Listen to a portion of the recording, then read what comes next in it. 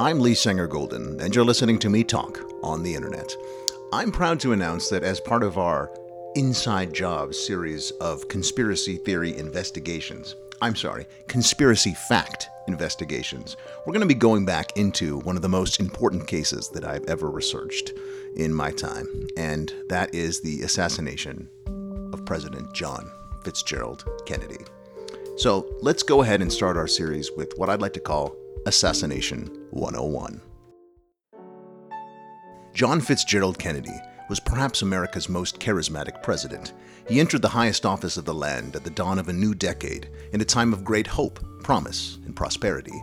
He was an advocate of many forward-reaching causes, ranging from civil rights to nuclear non-proliferation. During some of the greatest crises of the Cold War, President Kennedy relied on his intellect rather than brute strength to broker for peace. In his short tenure as Commander-in-Chief, President Kennedy avoided war with Cuba, Vietnam, and the Soviet Union.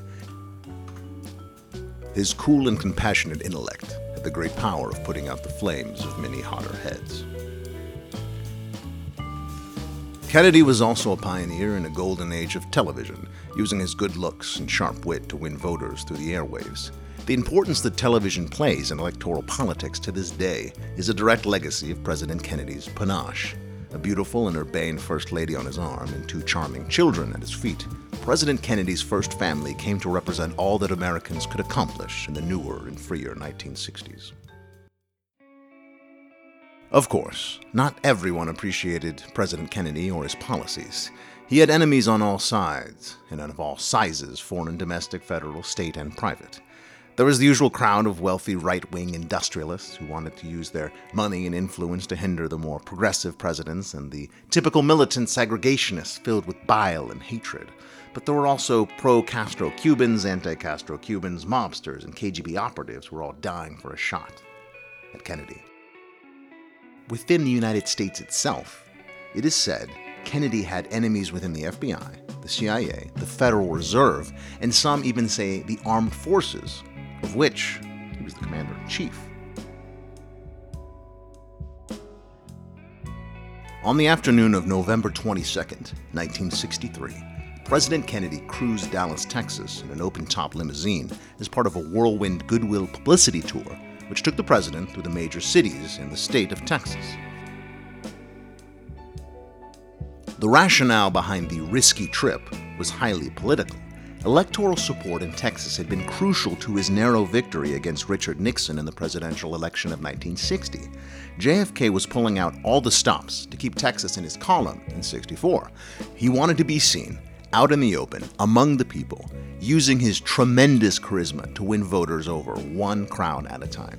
He even convinced his charming wife, the elegant but inauspicious First Lady Jackie Kennedy, to join him on the trip.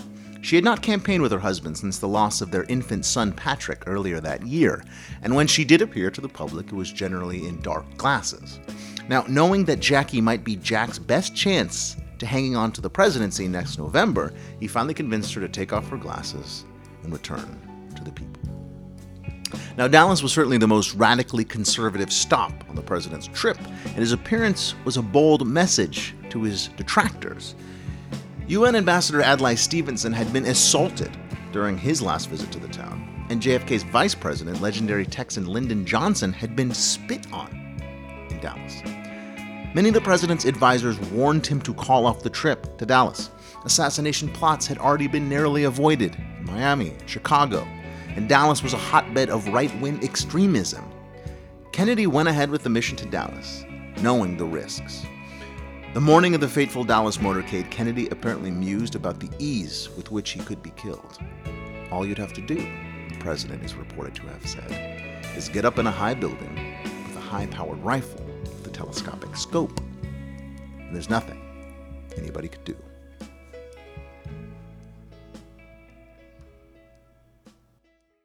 Kennedy's motorcade was the perfect opportunity to do just what the president mentioned. The visit had been publicly planned for 5 months. The route of the president's motorcade was published in the local newspapers. The bubble top was removed from the presidential limousine. The Secret Service had no military or police support in the streets, and the windows to countless potential snipers' nests were left open. The final turn of the motorcade required the president's car to slow to 11 miles an hour. And although Secret Service protocol required agents to cover the vehicle in circumstances such as these, and indeed they had done so earlier in the motorcade, no agents happened to be on the president's car or even bothered to run beside it during this highly vulnerable and ultimately fatal turn. Now, many allege this was because agents were allegedly ordered off the back of the limo in order to make the president seem more accessible to the people. Just what exactly this order came from has been debated for decades, but whoever gave it made a fatal error. There was a perfect time and place to do the president. It was that lazy Friday in Dallas. As the motorcade rounded the corner of Houston and Elm in Dealey Plaza at 12:30, a shot rang out. Now, most of the witnesses thought this first sound was from fireworks or motorcycle backfire. But Texas Governor John Connally, seated in front of Kennedy, heard what he immediately knew was a high-powered rifle. A second shot rang out. JFK cried, "My God, I am hit." As his arms came to his neck, he turns to his wife with a quizzical look. These would be the last words of one of the most eloquent orators to ever occupy the office of the presidency. John Connally felt a sudden impact in his upper body. As if in a call and response, with JFK's last words, Connally bellowed, "My God, they're going to kill us all." Another shot rang out, hitting the president directly in the head and sending a portion of the president's skull and a large amount of brain matter into the air. In between the second and third shots, Secret Service agent Clint Hill, the man in charge of protecting the First Lady, leaps into action. He hops off the follow car and rushes to the back of the president's limousine. Now, just as Hill grabs a hold of the car, the third shot rings out and the president's massively traumatized head falls into the lap of the First Lady, blooding her dress and the limo. Jackie pulled herself out of the car and climbed onto the trunk, reportedly to retrieve part of the president's head. Now, Hill pushed Mrs. Kennedy into the back of the car and spread himself over the back of the vehicle as driver William Greer speeds off to Parkland Hospital. And as the motorcade barreled across the freeway at breakneck speeds, Jackie desperately tried to hold together her husband's exploded head as she called out her love for him one more time. And Agent Hill pounded his fist on the trunk in sorrow. The limo arrived to Parkland Hospital within minutes, but despite the valiant efforts of the trauma doctors and staff, Kennedy is declared dead. The stunned nation is shocked and scarred for generations. What exactly happened in Dealey Plaza at 12:30, November 22nd, 1963, has been the subject of the most heated debate in American history. Scientists, lawmen, lawyers, historians, and experts in every field of thought and reason have endeavored to solve this mystery. Rumor has it that Cuban exiles, mob hitmen, Corsican assassins, French gunmen, CIA spies, and militant right-wingers were all gunning for Kennedy's motorcade that afternoon. There had been rumors of other assassination plots against him in Chicago, Miami, one by angry gangsters, another filled with enraged Cuban exiles. But whatever dark plans may have been put in motion that day by sinister forces, history and the U.S. government alleges that one man just happened to be in the right place and the right time, in the right state of mind to fire the fatal shots on November 22. Lee Harvey Oswald. Lee was a 24-year-old former Marine who had once defected, or at least attempted to defect, to the Soviet Union, only to return with a Russian bride named Marina. The morning of the assassination, he left his wedding ring in a cup, put a strange package under his arm, and carpooled to his job at the Texas School Book Depository, a 7-story building situated on the last turn of the President's motorcade through downtown Dallas. A building which had a clear view of Dealey Plaza as the limousine slowed to 11 miles per hour on Elm Street. A few minutes after the assassination, Lee left the depository without his package and worked his way home. Minutes after the assassination, eyewitness Howard Brennan, who was standing across the street from the depository at the time of the shooting, tells authorities he saw a gunman who matched Oswald's description. The hunt was on for a subject matching Brennan's description, and within minutes of the shooting, the entire Dallas area was brimming with police officers, detectives, and federal authorities looking everywhere and talking to everyone. Meanwhile, Lee Oswald returned to his boarding house in the Dallas suburb of Oak Cliff, put on a coat, grabbed his revolver, and hit the streets. A few minutes later, Oak Cliff policeman J.D. Tippit, Jefferson Davis Tippit, is brutally murdered by a pedestrian with a pistol. The assailant mutters something about a poor dumb cop or poor damn cop before dashing off on foot.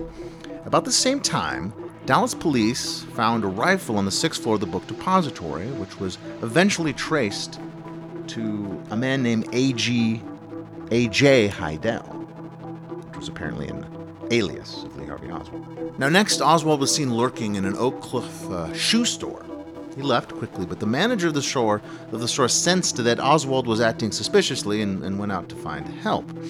Meanwhile, Oswald slipped into a nearby Texas Theater, without buying a ticket, and he sat down to watch the film War is Hell. And as War is Hell is flickering in the darkness, police officers rush into the theater, and Oswald was pointed out as the suspect. Now, he struck one of the police officers, allegedly pulling out his revolver, and then Oswald is struck and subdued by the officers, and then calls out that he is not resisting arrest. The suspect is then carried out of the theater, exclaiming police brutality. By then, a mob had already formed in front of the Texas Theater. Oswald was endlessly interrogated by all manner of authorities, but the man in charge of questioning was Dallas Homicide Captain Will Fritz. Despite his reputation as a masterful interrogator, Fritz is unable to get Oswald to admit anything. Unlike every other, in fact, presidential assassin in the history of the United States, Oswald says he didn't do it. He claims that the real reason he was taken in was because he lived in the Soviet Union, that he was merely a patsy. Nonetheless, Oswald is charged with the murder of President John Fitzgerald Kennedy and Officer Jefferson Davis Tippit. Whether he was guilty of these crimes or not, Oswald never did get a chance to tell his side of the story. As Lee Harvey Oswald was being transferred from the Dallas police station to the county jail, Dallas nightclub owner Jack Ruby thrust himself out of the crowd of reporters and shot the alleged assassin in the gut. A doctor attending Oswald's wounds tried to wrench a confession out of the dying prisoner, but Oswald shook his head no and expired. His story silenced forever. Speculation ran wild. Lee Oswald was reportedly cavorting with pro-communists and anti-communists the summer before the assassination when he was in New Orleans. Jack Ruby, who had been drifting around the station all weekend masquerading as a reporter, had pals in both the mob and the Dallas police force. Were any of these organizations involved in the assassination of JFK or the subsequent murder of his alleged assassin? Now, in a poll taken after the assassination, a resounding majority of Americans believed someone else was involved in the crime. So in order to clear up the apparent confusion, the newly sworn-in President Lyndon Johnson formed the President's Commission on the Assassination of President Kennedy to present a report on the circumstances of the assassination. Now, Johnson wanted Supreme Court Chief Justice Earl Warren to head up the commission, but Warren was reluctant to divide his times between two duties, as important as heading up the court and the commission. Now, Johnson insisted that the good word of Earl Warren might be the only voice the country could trust, possibly last hope to avoid paranoia about the assassination plunging the world into a nuclear holocaust. Johnson sure did have a way with words, didn't he, folks? Now, the president's hyperbole was apparently convincing because Warren relented and agreed to head up the investigation, and the president's commission would henceforth be commonly referred to as the Warren Commission. Now, the commission was initially lauded as an august jury of statesmen, but some of the most influential members of the proceedings were of questionable moral caliber. Now, prominent commission member John McCloy had been infamous for various questionable acts over the years. He was instrumental to implementing the shameful internment of Japanese American citizens during the Second World War, and helped convince President Franklin Roosevelt not to bomb the Auschwitz supply lines, which brought Jews to their death during the Holocaust. And after the war, McCloy helped Nazi officer Klaus Barbie, the despicable Butcher of Lyon, escape to South America. And Barbie was eventually convicted of war crimes, but that certainly did not stop Warren Commission member John McCloy from helping him out. Now, Commissioner Allen Dulles, who dominated the proceedings in many ways, participated in numerous illegal foreign coups d'etat as the director of the Central Intelligence Agency. He's responsible for turning America's intelligence apparatus into an international assassination ring, a legacy that the CIA lives with to this day. Who knows what those boys and girls are up to right now. Republican Congressman and prominent commissioner member Gerald Ford, who was known to have supervised the commission proceedings while Earl Warren attended to his Supreme Court duties, is the only member of the President's Commission who ever became the Chief Executive of the United States himself, when Richard Nixon resigned to avoid impeachment.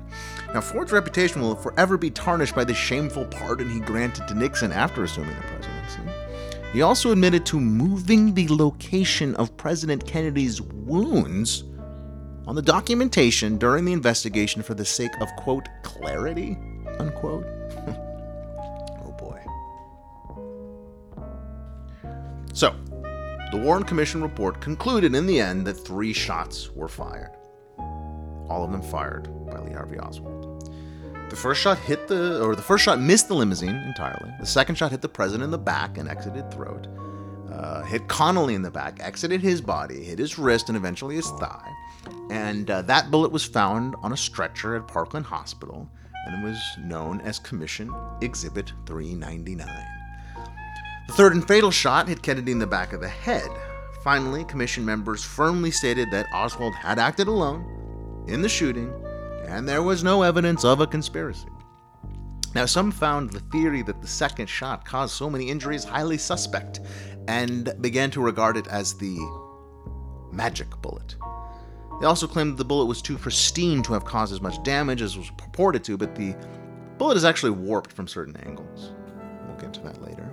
Now, Commission member Hale Boggs wasn't satisfied with the theory and was in support of the Commission releasing a dissenting opinion. This is not something that's often discussed, but there was at least one member of the commission who was not entirely convinced by the commission's findings. Now, despite these concerns, the commission released their findings as conclusive. It was Oswald acted alone, no conspiracy. End of story. Case closed. Okay. President Johnson, he publicly accepted the commission's findings and lauded their efforts as comprehensive, but after leaving office, and this is captured on videotape, folks, Johnson admitted that he still had doubts about the conclusions of the commission he had formed, and admitted he was still concerned about the possibility that some sort of international conspiracy was involved in the murder of President Kennedy. He said this in an interview, filmed. You can find it. It's on YouTube. It's crazy, folks. And here's the thing. Many ordinary citizens shared President Lyndon Johnson's fears that there was international implications in the assassination of the chief executive, John Fitzgerald Kennedy. They continue to believe that the assassination may well have been the result of a conspiracy. While the results of the Warren Commission were accepted at face value by the mainstream news outlets, numerous independent writers and investigators began expressing their doubts, criticism, and alternate theories.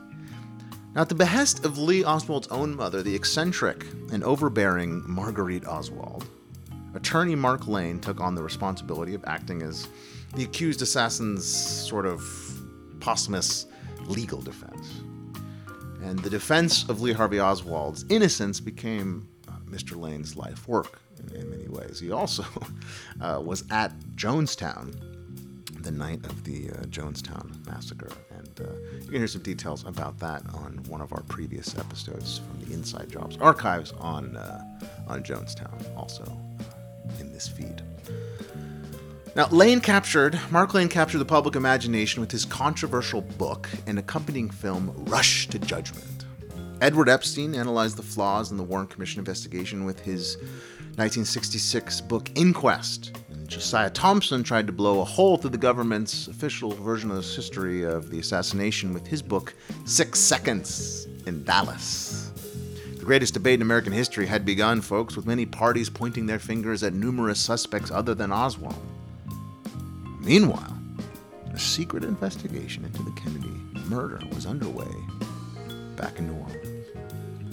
The results of this investigation would not only polarize Warren Commission supporters from critics, but also cause a crucial schism in the critical community itself that remains to this day.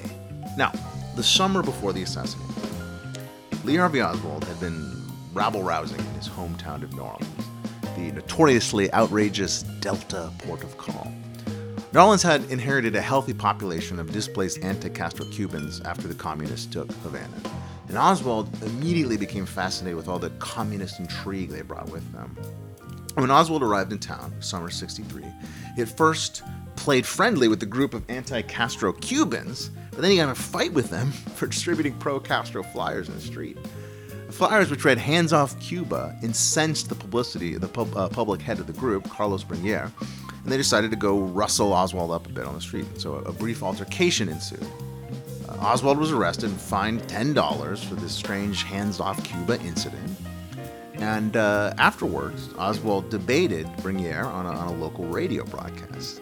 Now, most interestingly, some of the flyers that had been stamped with the New Orleans address, 544 Camp Street, this was the address that Oswald was apparently running this Fair Play for Cuba committee organization out of New Orleans. Incidentally, he's the only known member of this organization. So he's apparently running this Fair Play for Cuba committee out of 544 Camp Street. Now, this is a unit in the same building as the office of Guy Bannister, who was former head of the Chicago FBI and perhaps the most virulent anti-communist in the entire Delta. So why was New Orleans' most notorious communist sharing walls with its biggest anti-communist? So there was another New Orleans anti-communist who was a known associate of Lee Oswald. He was a mysterious figure named David W. Ferry. Now, Ferry had tried to be a pilot and a priest, but he always sabotaged his own career with sexual scandals involving young men. And as a teenager, Oswald had been under Ferry's command in what was called the Civil Air Patrol, CAP. Civil Air Patrol was kind of a ROTC, sort of Boy Scouts, kind of Air Force situation. So, young men would come in and they would get sort of training on what it would be like to be in the Air Force. And David Ferry was Oswald's commander when he was a youth in this organization.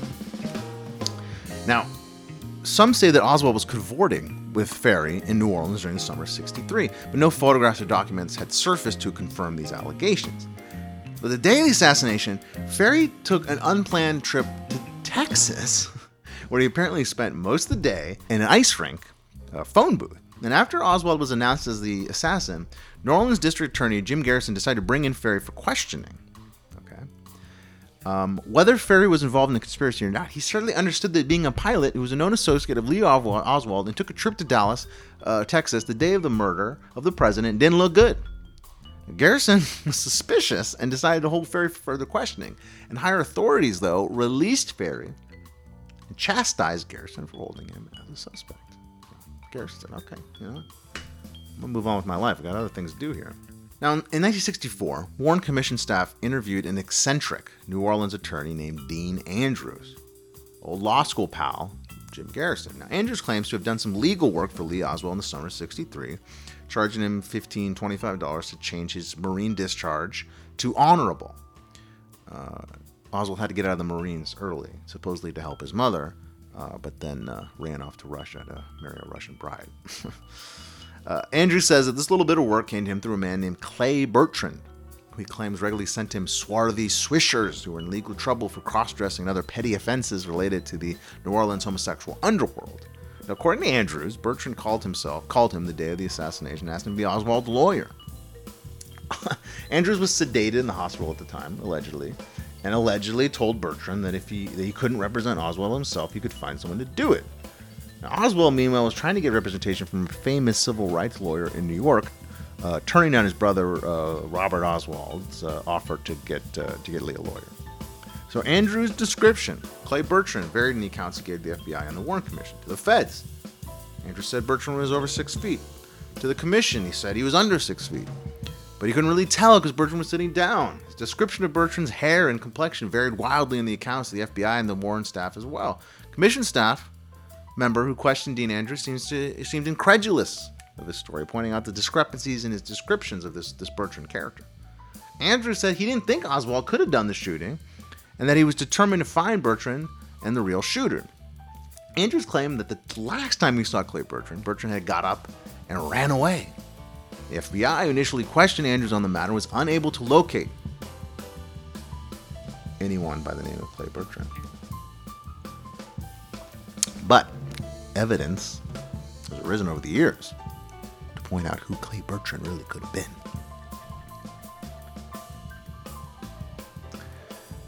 Although the mainstream press and the majority of government officials publicly supported the conclusions of the Warren Commission, the American people couldn't quell their suspicions that other groups or individuals must have been involved in the Kennedy assassination. Even several key public figures who had officially sided with the government's version of the case are reported to have privately expressed their doubts. A lot of people said, oh, well, if there was a conspiracy, then, Bobby Kennedy, who was Attorney General at the time, would have gone after him. Here's the thing, JFK's brother, Attorney General Robert Kennedy, believed the assassination was a retaliation from one of the Kennedy family's many enemies. This was according to Bobby's aide, Edwin Guthman. Richard Nixon, his reference to the Bay of Pigs and the infamous Watergate tape is actually a veiled reference to his belief that there was a Cuban connection to the assassination, according to Nixon Chief of Staff H.R. Haldeman. Even President Lyndon Johnson, who we discussed above, the man who commissioned the Warren Report itself, told Walter Cronkite that he believed there may have been an international connection to the president's murder.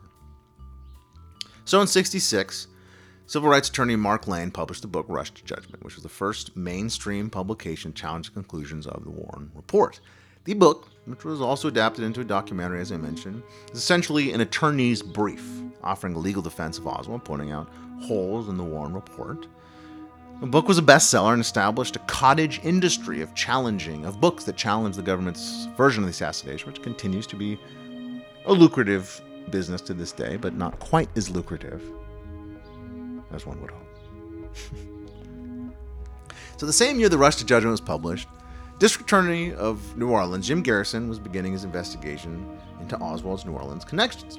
Now, eventually, Garrison became convinced the assassination was part of a broad-ranging conspiracy. In 1969, he tried the only case in the Kennedy assassination, and the accused was New Orleans-based businessman Clay Shaw, whom Garrison alleged was a government agent who planned a conspiracy with Dave Ferry to assassinate the president.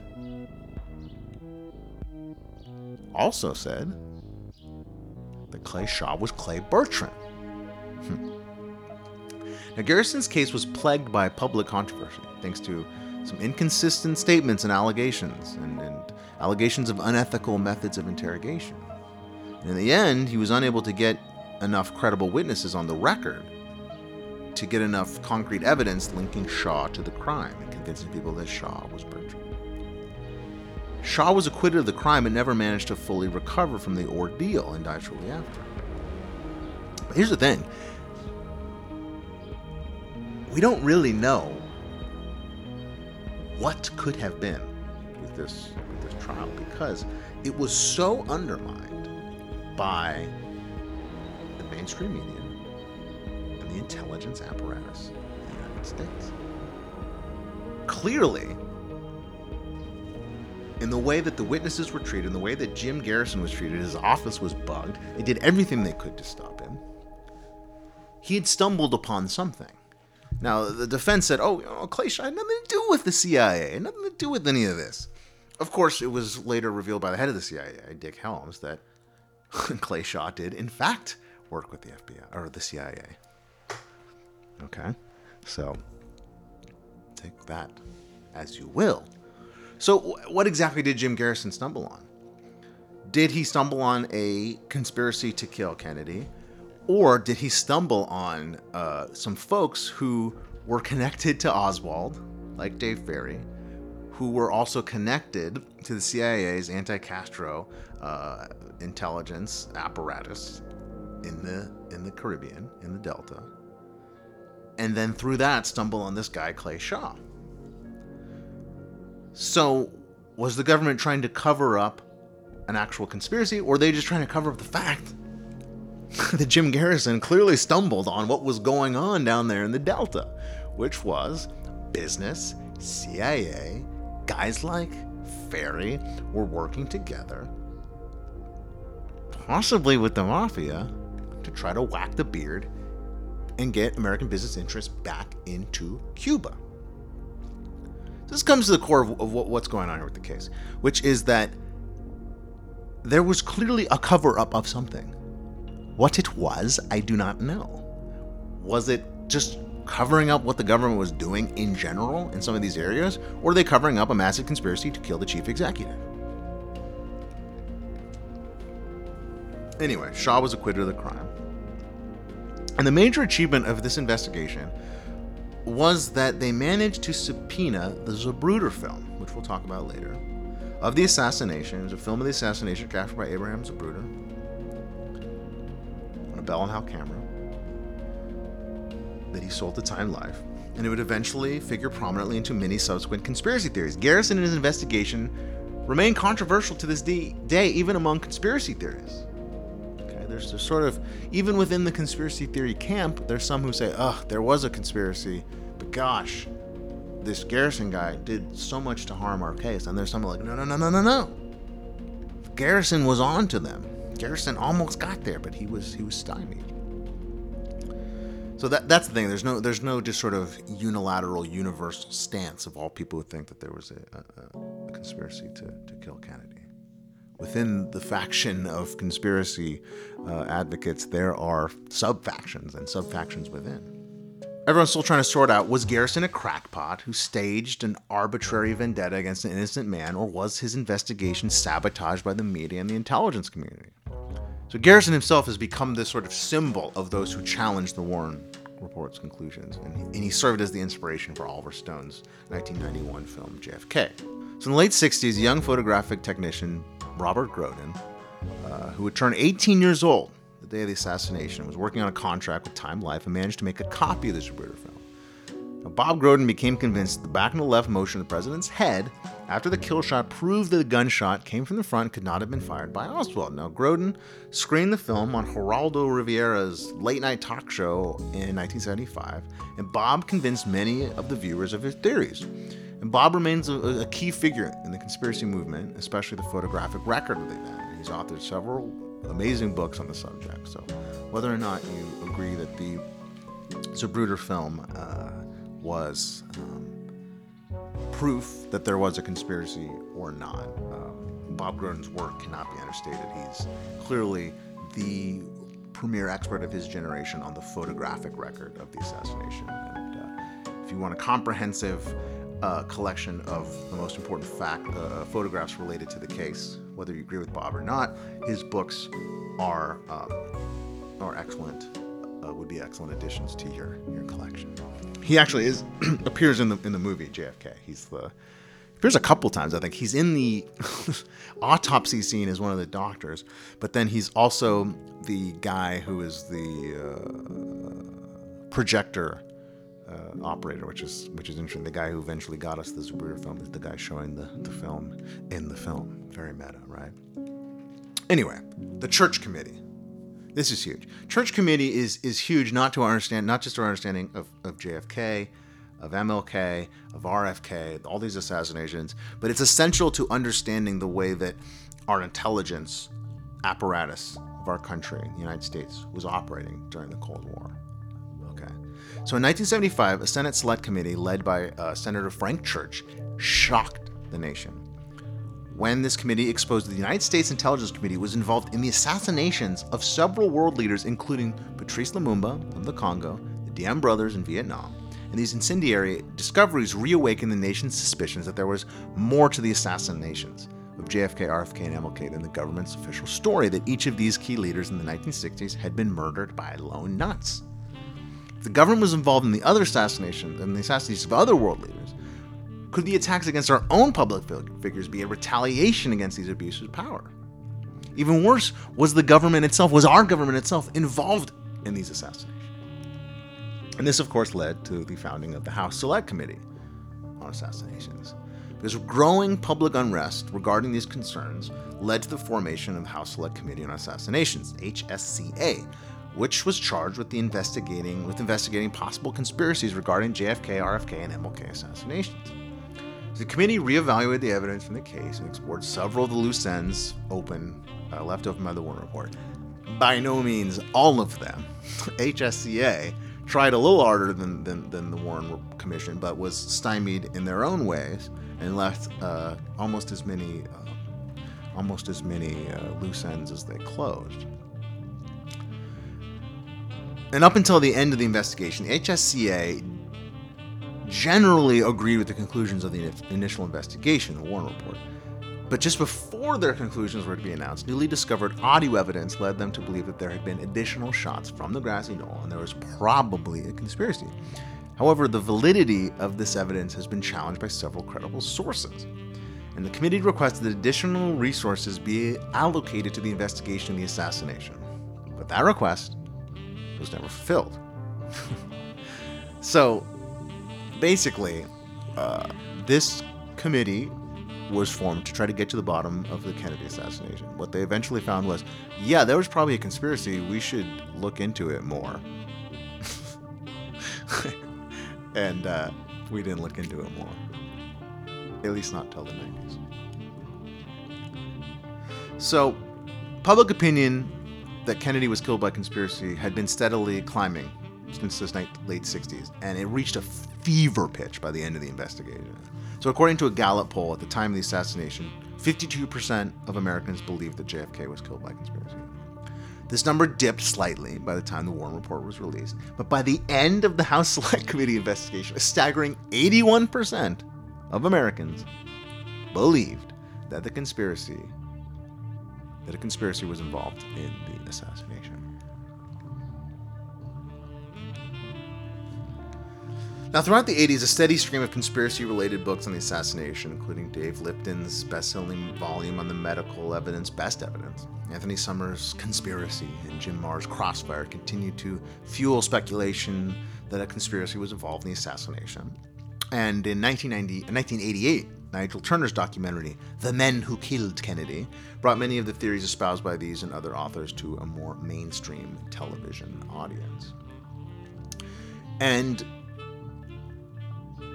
the Kennedy assassination conspiracy theories gained even more prominence with the release of Oliver Stone's JFK in 1991. And it, like I said before, uses the story of the Garrison investigation to showcase pretty much all of the major conspiracy theories that have been developed over the years. And JFK also reignited the controversy over the Garrison case, and many news outlets attempted to discredit Oliver Stone's, quote, counter-myth, unquote, of the assassination in the same way that they tried to discredit Garrison to begin with. And so it indoctrinated a new generation, like myself, of Americans born after the assassination into conspiracy lore and dominated the public's perception of the case for years to come. And this led to the ARRB, Assassinations Record and Review Board. This public outrage over the film's revelations that many government files related to the assassination would remain locked for decades to come prompted Congress to pass the President John F. Kennedy Assassination Records Collection Act of '92. Assassination Records Review Board, ARRB, was formed to facilitate the release of all government files with information on the assassination. So, although the board had no investigative mandate or authority and no smoking guns, okay, and this is a term we always use, quote, smoking guns, unquote, were revealed during its existence, many people contend that the documents support the conclusions of conspiratorial allegations regarding the assassination. Because that's the thing, is HSCA said, hey, we got to get some more money to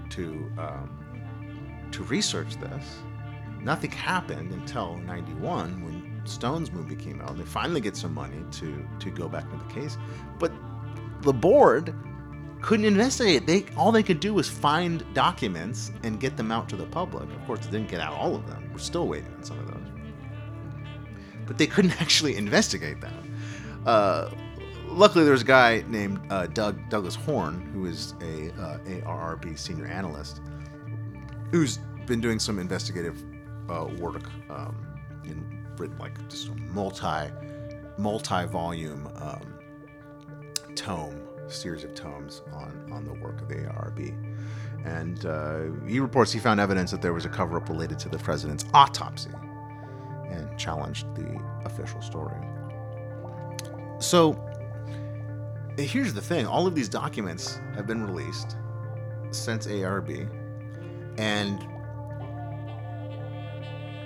recently, in the past couple of years, under the Trump administration, a few more have been released, a bunch more have been released. And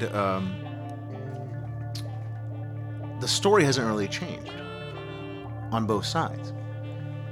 And there's a lot of evidence that needs to be evaluated. And there's very few people who are actually looking into it. The mainstream press, whenever there's a new document dump, they'll tease out a couple things. And some of the most interesting stuff is related to Oswald in Mexico. But with the last document dumps, the main thing that was pointed out is that the government knew who Oswald was before the assassination. CIA knew who he was. They knew who this guy was. And they covered it up.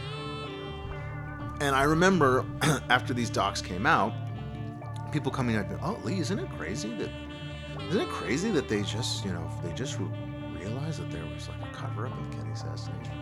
Man, I've been talking about this for years. People have been talking about it for years before I was born. But yeah, now it's in the Huffington Post, so people believe it. Okay, whatever. Anyway, when I was growing up, popularity of shows like The X-Files and the preponderance of conspiracy-related cable programs fueled distrust of the American government provided a fertile ground for continuing the spread of JFK conspiracy theories throughout the rest of the 1990s. By the end of the decade, the percentage of Americans who believed that there was a conspiracy behind the murder once again reached a high of 81%.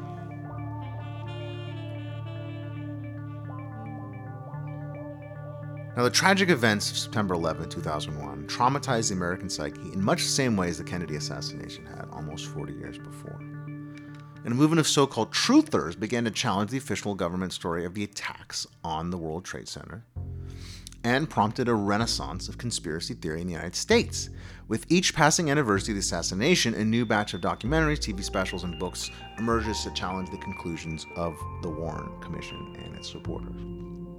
Most significantly, YouTube, podcasts, blogs, social media have provided the modern JFK research community an open platform to promote or disprove theories regarding the assassination. A number of sites have emerged promising definitive information that solves the case. YouTube has made the photographic record of the assassination available to anyone, and hundreds of videos have been uploaded espousing or debunking a wide range of theories. While the debate over the assassination often devolves into petty rivalries and ad hominem attacks in the research community that has emerged on Facebook, which has connected those interested in the Kennedy assassination to various authors, experts, and even eyewitnesses around the world. And in 2013, Nation commemorated the 50th anniversary of the assassination of President JFK with a media frenzy of documentaries, film, books, magazines, news reports on the event. And although public opinion has shifted, now only 61% or so of Americans believe there was a conspiracy to kill the president. It is evident this tragic event continued to dominate the public imagination for another 50 years and beyond. Meanwhile, the American people are still waiting for that smoking gun that will reveal once and for all who really killed our president. And until then, the mystery endures. From deep within the Inside Jobs archives, here at Handsome Headquarters, I'm Lee Sanger Golden, and you're listening to me talk on the internet.